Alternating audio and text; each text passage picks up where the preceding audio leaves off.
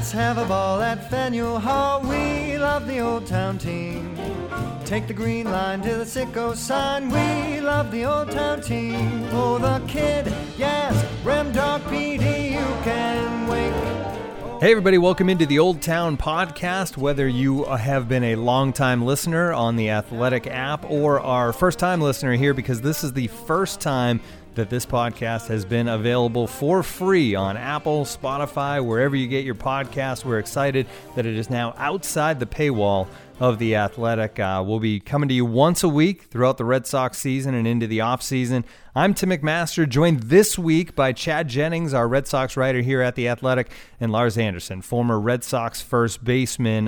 Guys, first of all, I guess, just welcome to the show. Welcome to the free edition of the show. Lars, you excited? I've never been more excited for anything in my life. I woke up at 5 in the morning and couldn't go back to sleep. And you're on the West Coast, so not that long ago as we record this at noon Eastern time. And Chad, obviously you were a part of the podcast in bits a year ago. Now you and Jen McCaffrey, our other Red Sox writer, are going to be a bigger part of it. You're stuck here for the whole 30, 35 minutes, however long we go. Yeah, you sent us microphones. That's how I knew we were getting serious. Yeah, that's big. That's a big step. We have left the paywall of The Athletic, but if you want a savings on a one-year subscription to The Athletic, you can do that. You can save 40% off a one-year subscription, so you can read all of Jen and Lars and Chad's great stuff on The Athletic. Go to theathletic.com/wickedpod. And since we are available everywhere now, please give us a 5-star rating on Apple or Spotify, wherever you're listening, and give us a good review as well. That helps things as we kind of get our footing here in the free world. So a lot to get to. We're going to talk about Chris Sale. That's obviously the big news right now. We're going to talk about trying to put some sort of positive spin on spring training as this team gets going after a very dark offseason into what's become kind of a dark season as well. And then we'll touch on just a couple other storylines that are facing this team as we move forward into spring training. Only really 3 weeks to go until opening day. It comes early this season, and maybe it's just best for this team to get on with it and start the season. I do want to start with that, though, just the emotions of the offseason. And Chad, you were at spring training when the team reported and really first got going, but we're coming off an offseason that just seemed to get worse and worse, and I think everybody was like, all right, let's just get to spring training. And then it just kept getting worse. But Alex Cora obviously gone. Mookie traded. Brock Holt signs with the Brewers. All these bad things. But it seems like the guys that are in the clubhouse, Chad, are really keeping things, at least for now, as positive as they can. Yeah, I mean, I guess so. It's always, I don't know. I always think it's kind of hard to tell, get a feel for a spring training clubhouse. I mean, Lars knows too. Spring training is such a different feel anyway, so it's kind of hard to get that sense. I mean, at some point though, these guys are going to break camp, and Xander will be playing again, and Evers will be playing. It's we'll see, but I would say this: it does feel different, and it definitely, you could tell. I mean, these guys were a little bit shaken by what all happened this offseason, and it's been interesting to have conversations with guys in the organization, not necessarily players, but like decision makers in the organization, who can all talk about and articulate reasons for trading Mookie Betts. There are all these logical reasons it made sense, and you can tell not one of them feels good about it. Do you know what I mean? They know it made sense. I mean, they made a logical choice, and I think they all they feel like it was the right thing to do in the grand scheme of things. But it's not possible to feel good about trading Mookie Betts. It's just not. I mean, I've even talked to a guy with the Dodgers, and I brought that up, and he was saying the same. He's like, oh, we know. He's like, wait, I mean, they think they gave up good players to get him, and guys that are going to help the Red Sox down the road, and if you weren't going to sign Mookie beyond this season, maybe it is the right thing to do to give up 1 year of him to get these young guys, but it's just, it is not possible, I don't think, to go into spring training and into the season feeling good when you've just traded one of the 5 to 10 best players in the game. Yeah, it's pretty amazing. Like I was just at spring training in Arizona to promote Birdman Bass, my bat company, and I ran into Mookie, and we kind of knew each other casually when he was with the Red Sox and I was still in baseball. And I saw him, and he looked like he was kind of in shock. It was like, I don't know if that's just kind of his demeanor or whatever. But we talked a little bit, and I just kind of asked him how it was being in Arizona and being with a new organization, and he felt like he was still like kind of I don't know, processing all that had happened. So I think it's like kind of sent shockwaves through everybody involved. Yeah, he's certainly going to enjoy the travel in Arizona versus Florida. That's one thing. It's funny because, like you said, Chad, there's a lot of ways you can look at the move and say, hey, that was the right thing to do on paper from an analytics standpoint. But the thing is, like, the fans are never going to think that way. It's emotional. And from an emotional level, trading Mookie Betts is never going to be a win. It's always going to be bad. This is a guy who was supposed to be a lifetime Red Sox. He was supposed to get his number retired eventually. He was going to have multiple World Series. And he does have one World Series, so there's that at least. But emotionally speaking, it's just bad to trade one of, I guess, the number 2 player in baseball. Yeah, I think it's possible to believe that trading him right now was the right thing to do and still wish they hadn't done it. Do you know what I mean? Like, it just, like, let's not, sometimes you just kind of want to put logic, throw that out the window with some of this. Like, yeah, it might make sense. I can understand it. I mean, there are elements of this that all line up. If you're not going to sign him back and you don't think it's going to help you on the free agent market, all this stuff, you might as well try to get the young talent. You still it's just not fun to see it, and if you're a fan following the team, even if you look at this and you're one of the guys who really loves the prospects and loves to think about the future and what it might be, you can look at Jeter Downs and think that's an everyday second baseman in the future. You can see Connor Wong and think this guy's got a chance to be a catcher who hits 25 homers. You could see Verdugo as a young, a sort of Andrew Benintendi type who's going to be able to play right field and be a good productive outfielder. And still just hate that your team just traded Mookie Betts. It just, the logic behind it is there, and you still just hate to see it happen.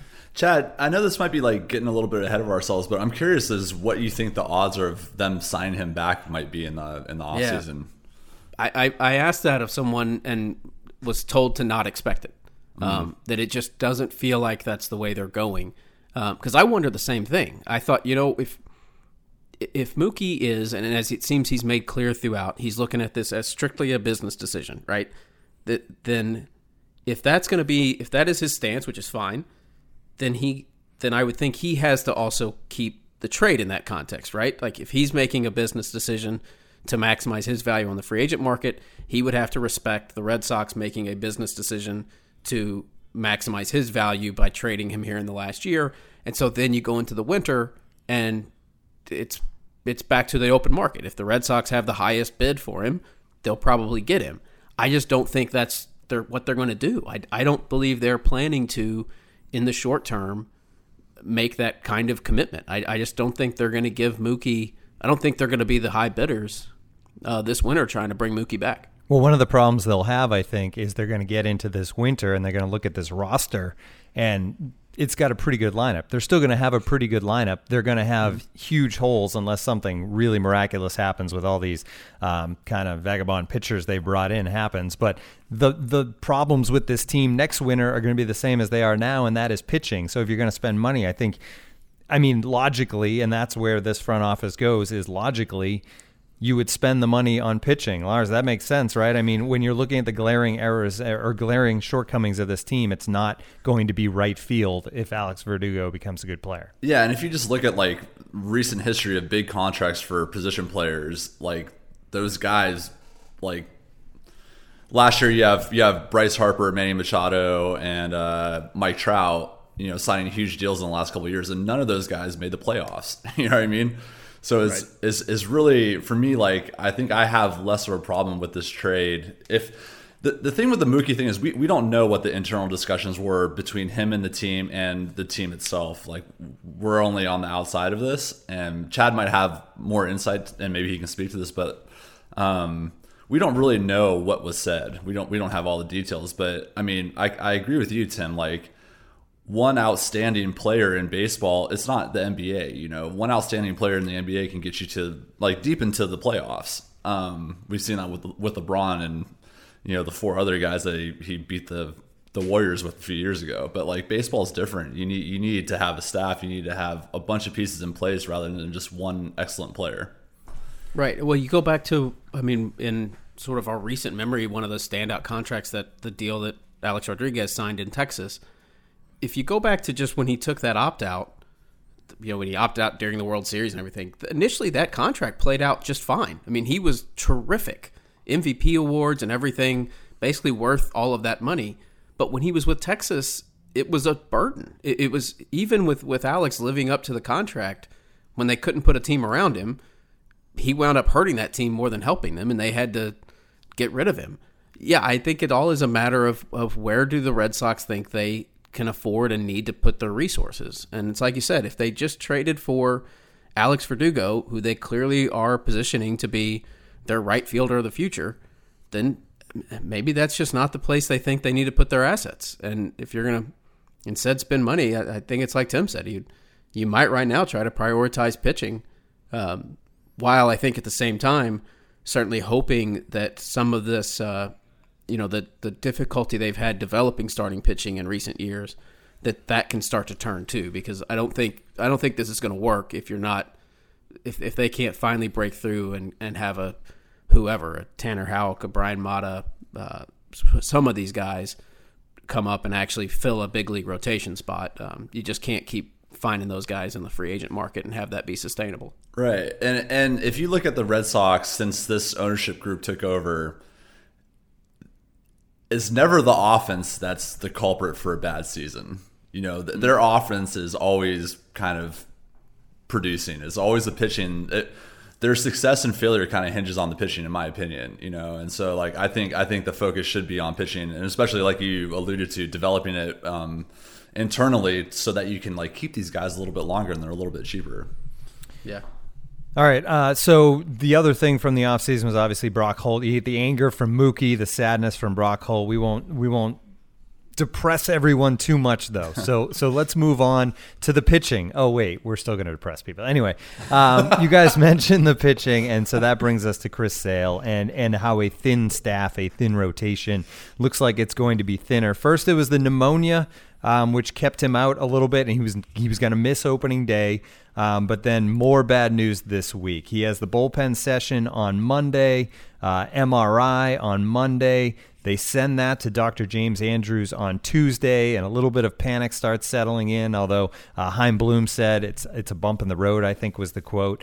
And then the latest news this morning is that Dr. James Andrews did look at the MRIs, but they're still not giving more information because they're going to send the MRI now to Neil Atrash. He's the other kind of expert specialist on this stuff out there in L.A. with the Dodgers. And then Ron Renicky says today, don't read into it that it's a worst-case scenario. We just want to make sure we get this right.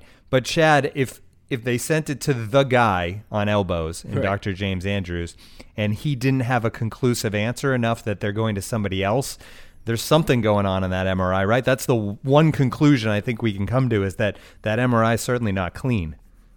Yeah, I mean, that seems to be the history of this, right? I mean, it's not maybe we're not making a conclusion. I don't think anyone's definitively saying anything, but you can't look at this and know the history of second and third opinions and not think that this is a bad sign.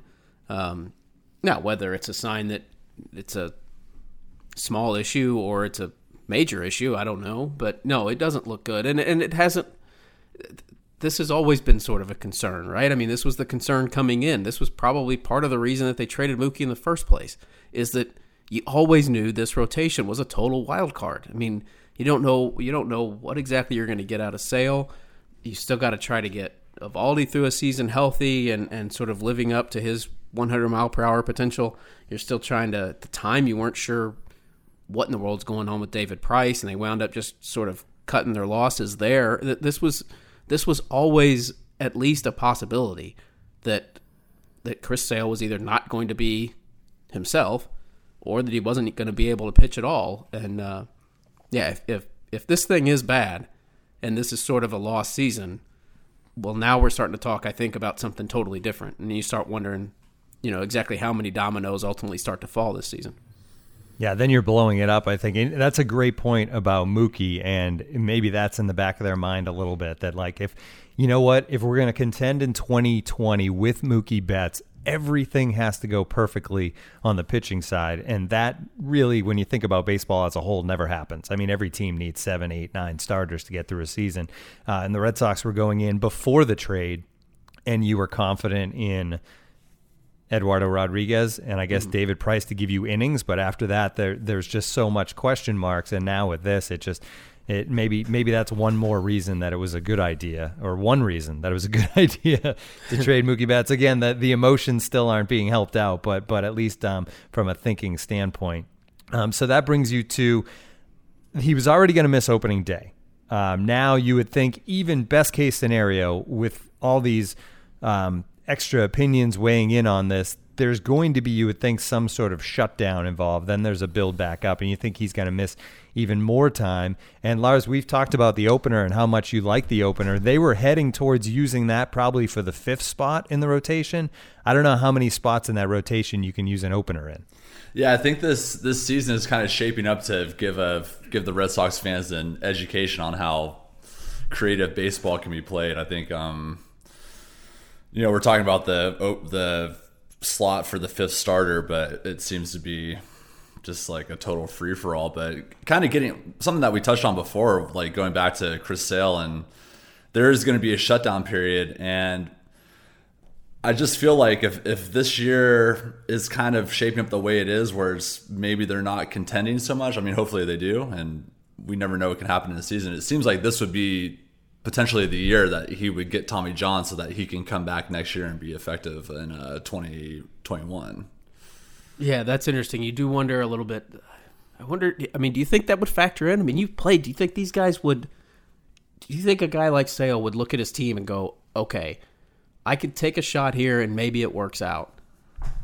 Or does he look at this, do you think that would be factored in, where he looks at the team around him and goes, this probably isn't our year anyway. If I'm going to miss a season, now's the time to do it? I think the climate is changing in sports. You see Kawhi Leonard, not playing back-to-back nights. Guys are much more, they have much more of like a long view type of mentality in sports, And so, he has a few years left on, what does he have, 4 years left on this contract? Last year was the first year? Yeah, this is the first year, believe it or not, which makes salt in the wounds a little bit, that this is year one of the 5-year, $145 million deal. Right. So do we want to be talking about elbow inflammation and elbow soreness and shutdowns for the next couple of years, or do we want to address this and like make it right? And if they're not contending this year, I think it's like the imperative of the front office to like kind of sit him down and explain that to him if he can't get there on his own. Athletes are kind of, and Chris Sale is a little more old school, so he's probably going to want to pitch this year, but sometimes it's the responsibility of the front office to kind of save players from themselves, and this could be a case of that. Yeah, and also if you do want to sell him on the idea of, no, let's try to work our way through it this year. It's a little bit harder of a sale job, right?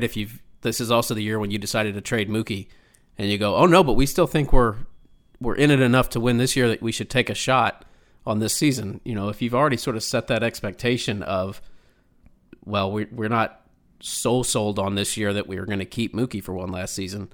If you're Sale, I would think there's some practical point of view that has to look at this and go, I'm not sure the organization believes that much in this season. I'm not sure I should either. Right. Yeah, they can tell you all they want, but the writing's kind of on the wall. And they brought in a bunch of pitchers, obviously, to hope to fill things out, and whether it's the opener or all of that. But at this point, Chad, it feels like if he's going to be out for, if say he shuts it down and they're hoping, they say, hey, he doesn't need Tommy John surgery, but we hope to get him back sometime in June.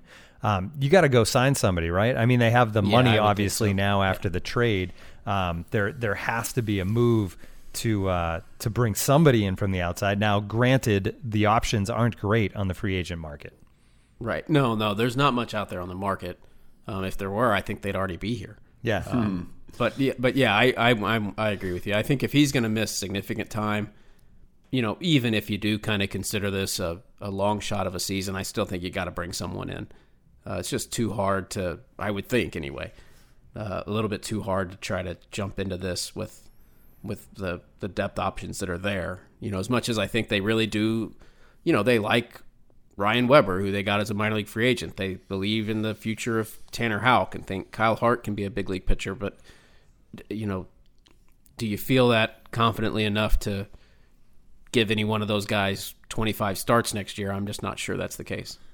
So I threw a Twitter poll out, and granted, I don't have 10,000 followers or anything, but a small sample size on it's at Tim M. McMaster. I put a poll out there for which, and I phrased it as, which is the best bad option for the Red Sox on the free agent market. I put Clay Buchholz, Andrew Cashner, Marco Estrada, Matt Harvey. And Matt Harvey won the day with 43% of the vote. Clay Buchholz got 34%. Pretty much, I think that's just like a sentimental vote for the guy that had some moments in Boston and make him bring him back. And then, Lars, you actually responded pointing out the fact that you have a Double-A win. But do any of those names move the needle for you, Lars? Like when you hear those names at this point in their careers, does one of them kind of step up and do you think they could actually contribute in some positive way?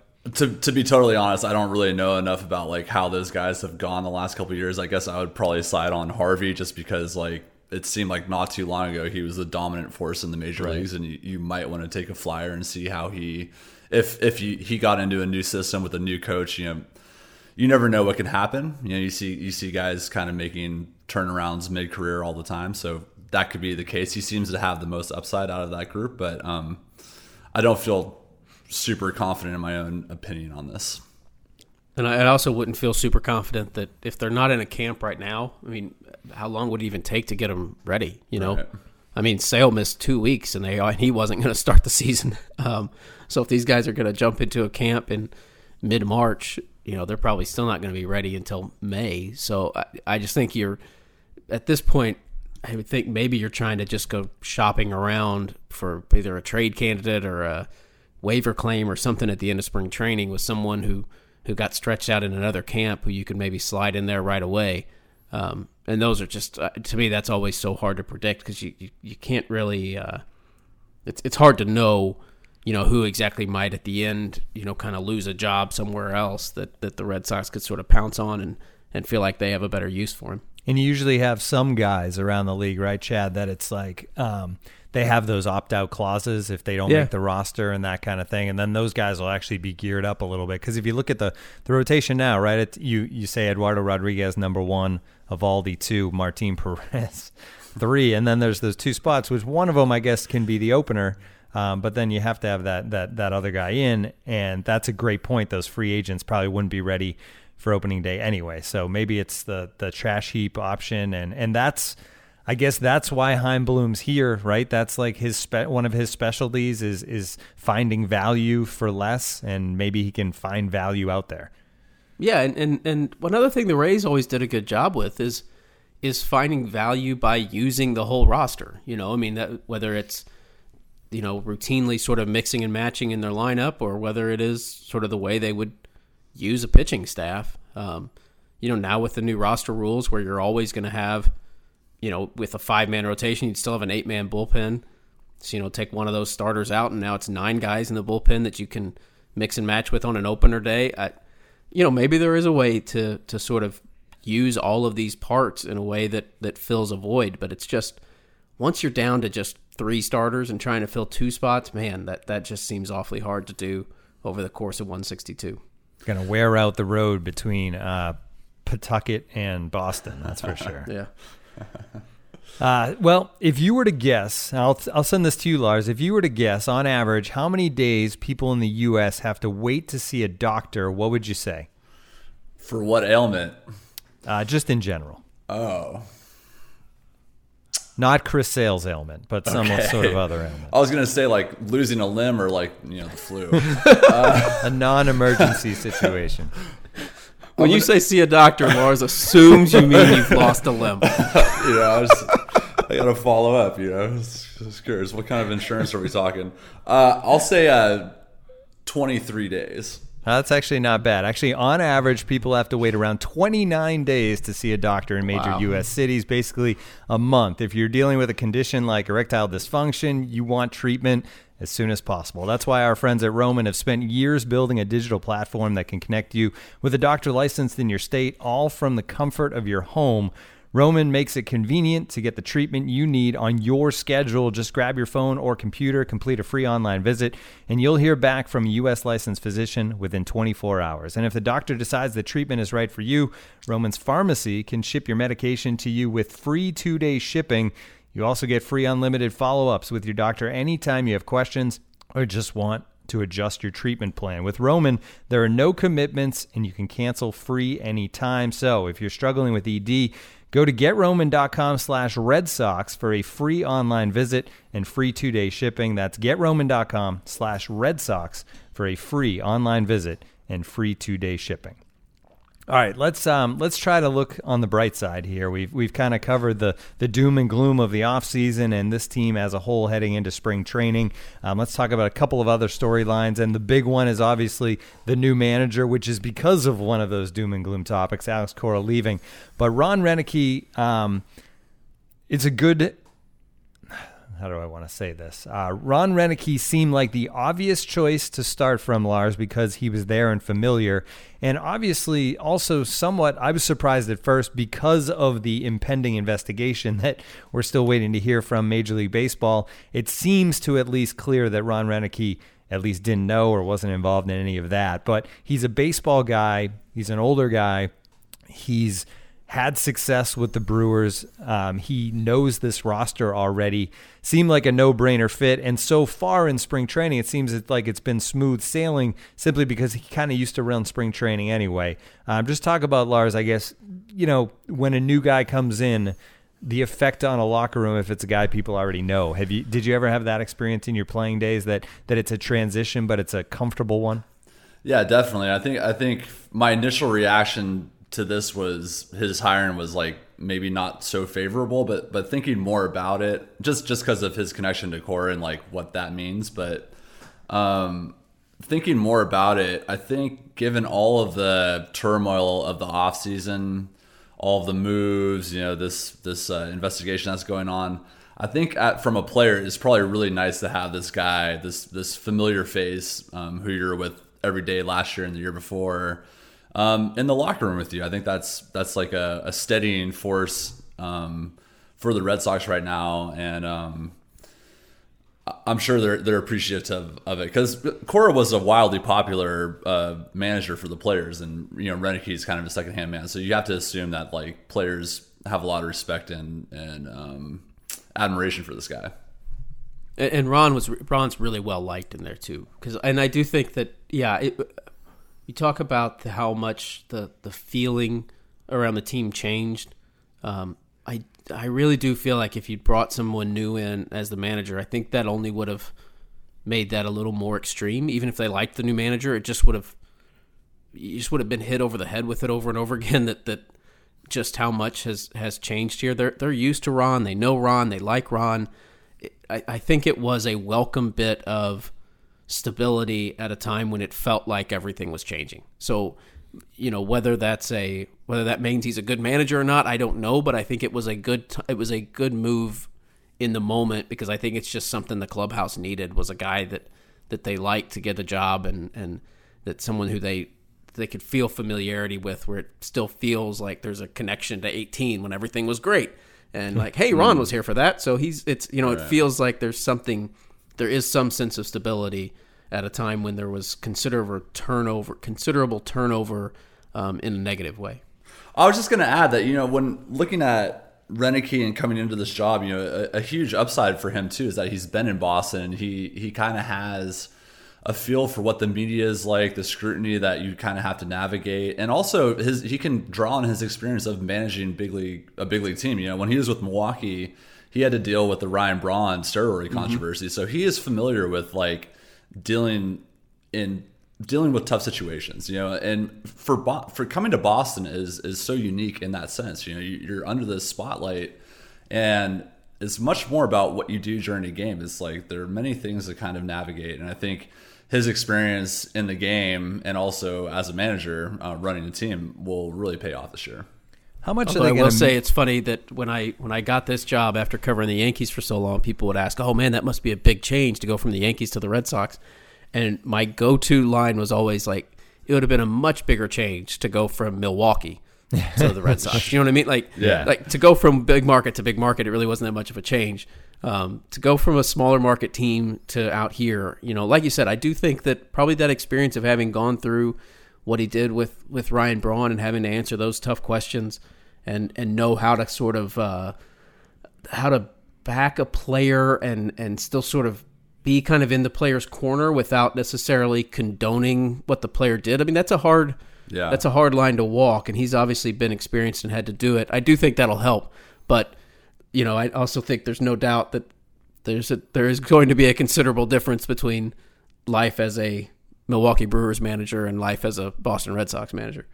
I like both of your takes on this. With Cora, there was the factor that he could speak to the Spanish-speaking players in Spanish, the English-speaking players in English, and obviously there's a comfort level with that, and people brought up the fact that won't be the case with Ron Renneke. Lars, I'll go to you first from a player's perspective. Being in a clubhouse with players that speak different language, is that overblown, or is that a huge deal when the manager is bilingual? I think that's a big deal, personally. Especially having played, like I played in Japan, where my manager and we could not speak the same language, and we had a really difficult relationship because so much was lost in translation.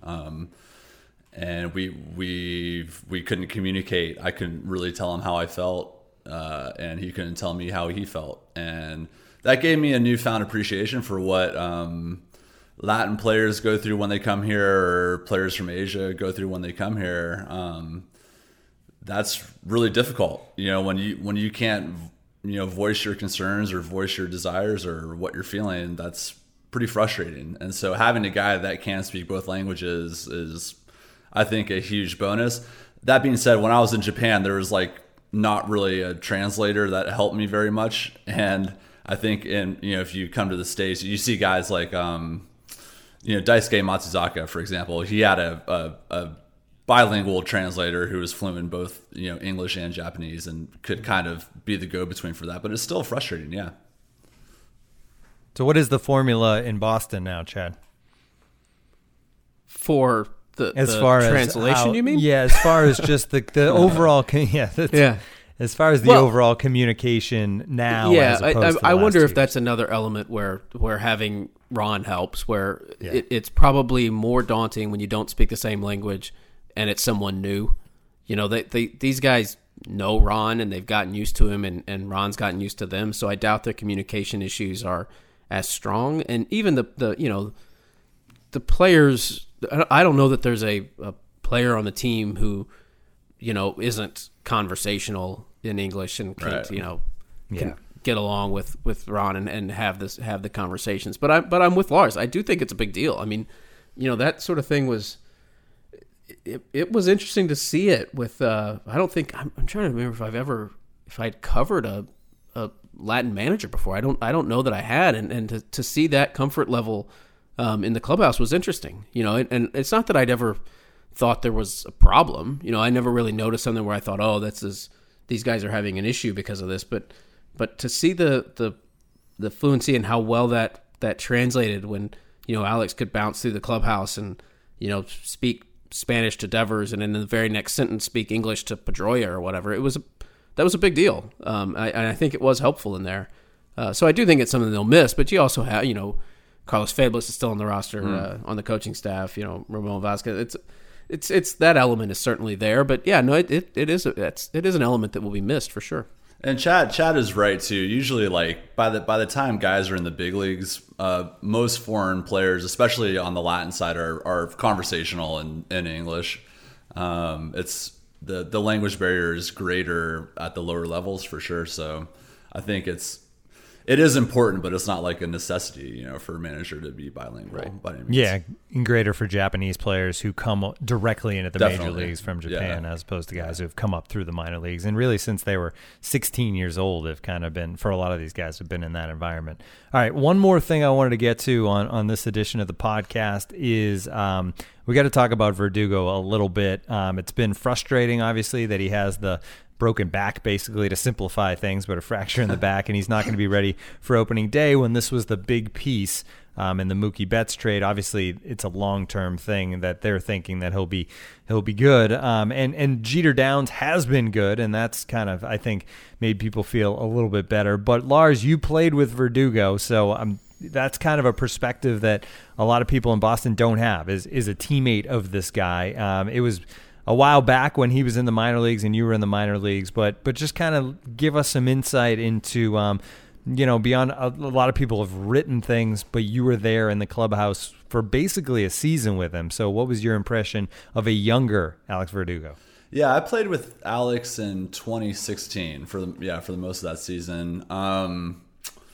I really like Alex. He was really young when I played with him, so I'm not quite sure how he navigates the clubhouse, but he was still kind of, we'll say, maturing into a professional for that lifestyle. It was really, his career was new at that point. He's an insanely talented player. One of the best outfield arms I've ever seen.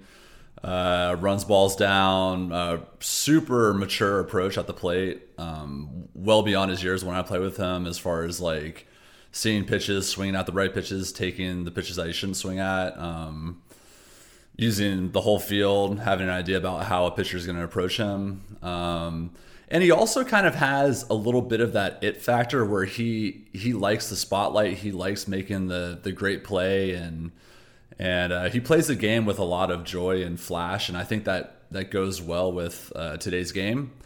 I'm curious and a little bit concerned with how he's going to handle Boston, especially like the media and the pressure that one plays with. The Dodgers organization, in my opinion, was perfect for him because it's just very loose, very relaxed. And I think it's really important for the veteran players of this team to kind of like take him under their arms and help him assimilate into like the Boston sports culture, because and kind of like show him the ropes a little bit, because he is young and Boston's a lot to deal with when you're David Ortiz, and so it's I think it's really important for him to get off to a good start when he comes back, and I think it's important for his teammates to kind of pick him up. I finally had my first like sort of one-on-one conversation with him for about 10 minutes last week, and one thing that I thought about, and it's not a great comparison, but it did cross my mind. He carries himself with a very loud presence, and it's not necessarily that he's loud. It's just you're aware of when Alex is around. There's just a lot going on with him, and I think just sort of having observed him maybe for a few days first, it's hard to tell. Like, it's hard to know what to make of that. Like, is it an act? Is it all like what is all of this? And then when you talk to him, it's still there. That personality is still there, but he was like breaking down elements of baseball, like with this big personality, but that was like, really sort of thoughtful way. And that was an interesting dynamic. And I came away from it actually thinking about when I covered Nick Swisher, where not saying they're the same, but there was a lot, like Nick was sort of the same way. Like when you first were around Nick, it was like, holy, like this guy, there's a lot to this guy's personality, and it was sort of hard to know what to make of that at first. And then as you got to know him, it was like, oh, like, yeah, that's just genuinely who this guy is. Like there is sort of some like maybe little kid element to him, but he really knew baseball and cared about baseball. And so you just kind of had to know, it was hard to know exactly initially what to make of all the noise around him. But once you cut through that noise, there's a pretty good guy there at the core of it, and that is sort of rooted in just a real love of baseball and understands baseball. And as you were saying, Lars, I've heard other people tell me that too, that like Verdugo's approach at the plate has always been well beyond his years. I mean, this guy was a really great, highly touted pitcher coming out of high school. He has a huge arm.